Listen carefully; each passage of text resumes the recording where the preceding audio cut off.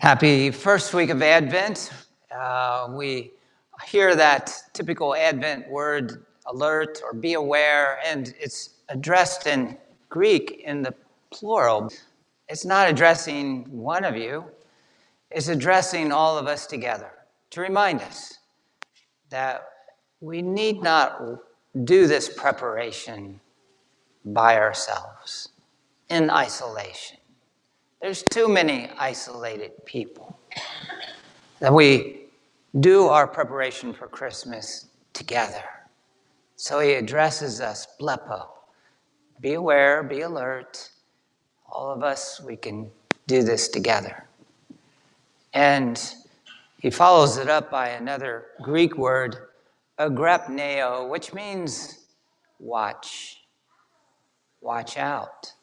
Like he's inviting us to help each other watch out for how the Lord's coming to us, or watch out for what might get in his way.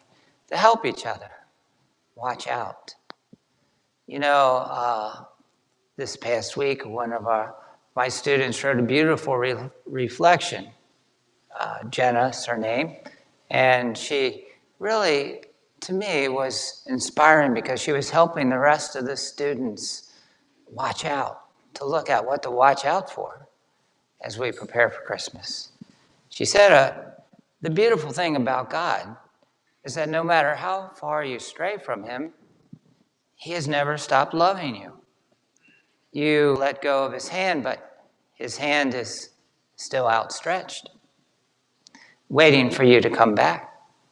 And he doesn't like it when we sin, obviously. He wants good things for us and wants us to be happy. Now, don't get me wrong, she says, life is really tough. You will face challenges that will cause you to sin and mess up. That's part of life. However, you can come across those same challenges and choose a more suitable path. And so she left us with this beautiful analogy. And this is the analogy. Imagine that you are holding a cup of coffee, and someone comes along and shakes it, and making you spill the coffee everywhere. So why did you spill the coffee? Because someone hit your arm. Wrong answer, she says. You spilled the coffee because there's coffee in your cup. If there had been tea in your cup, you'd spilled the tea. But now here's the clincher. Whatever is inside the cup, it will spill out. So when life comes along and shakes you, and it will happen, whatever is inside of you will spill out. It's easy to fake it until you... So we have to ask ourselves, what's inside your cup? So when life gets tough, what spills over? Joy, gratitude, peace, humility, or anger, bitterness, hatred, and quitting tendencies? Life provides the cup. You choose how to fill it. I think it's just an awesome analogy for how we as a community, how Jesus has invited us to agrapneo, watch out. Help each other to watch out for what we're filling up our cup with and what spills out. The same word also means to watch over, that we help each other watch over, take care of others. It's always humbling to me also to not even see how beautiful reflections my students write, but also how you watch over each other. I heard a story from one of our parents recently.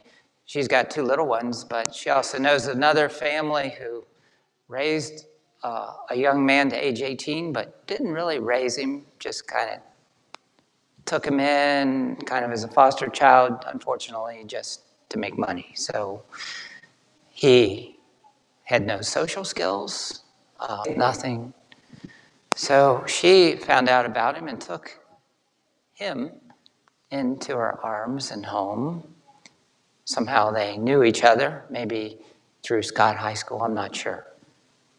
And so she found a place in Paintsville, Kentucky, that actually takes slow learners or people that are socially behind and teach them social skills, teach them a trade that they can go out and get a job, and teach them how to shop. Like they give them $15, they go to Walmart and they learn how to spend that $15 appropriately.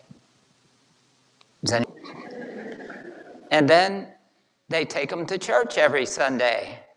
My favorite part of the story. And so it's just humbling to see how each of you, like this woman, watch over each other, take care of each other. And that's what I believe is where we are this first Sunday of Advent. It's not something we do to get alone. We don't do this in isolation. We help each other watch out for what we're filling our cup with. But also Jenna in her analogy says also to what can we fill our cup with to watch over? He says, so work towards filling your cup with gratitude, forgiveness, joy, resilience, positivity, kindness, gentleness, love for others. This will help you face your struggles in a way that honors God and values your relationship. And if you fail, don't worry. God is waiting to welcome you back into his arms. All you have to do is ask him. That second reading today is so beautiful because it lets you know you don't have to do this alone, and he's filling your cup. He says he will keep you firm to the end, irreproachable in the day of our Lord Jesus. God is faithful, so that you are lacking in no spiritual gift as you await the revelation of our Lord Jesus Christ. So all of this is what comes from a teenager's heart named Jenna. She happens to be here today, so you can clap for her. I'll give her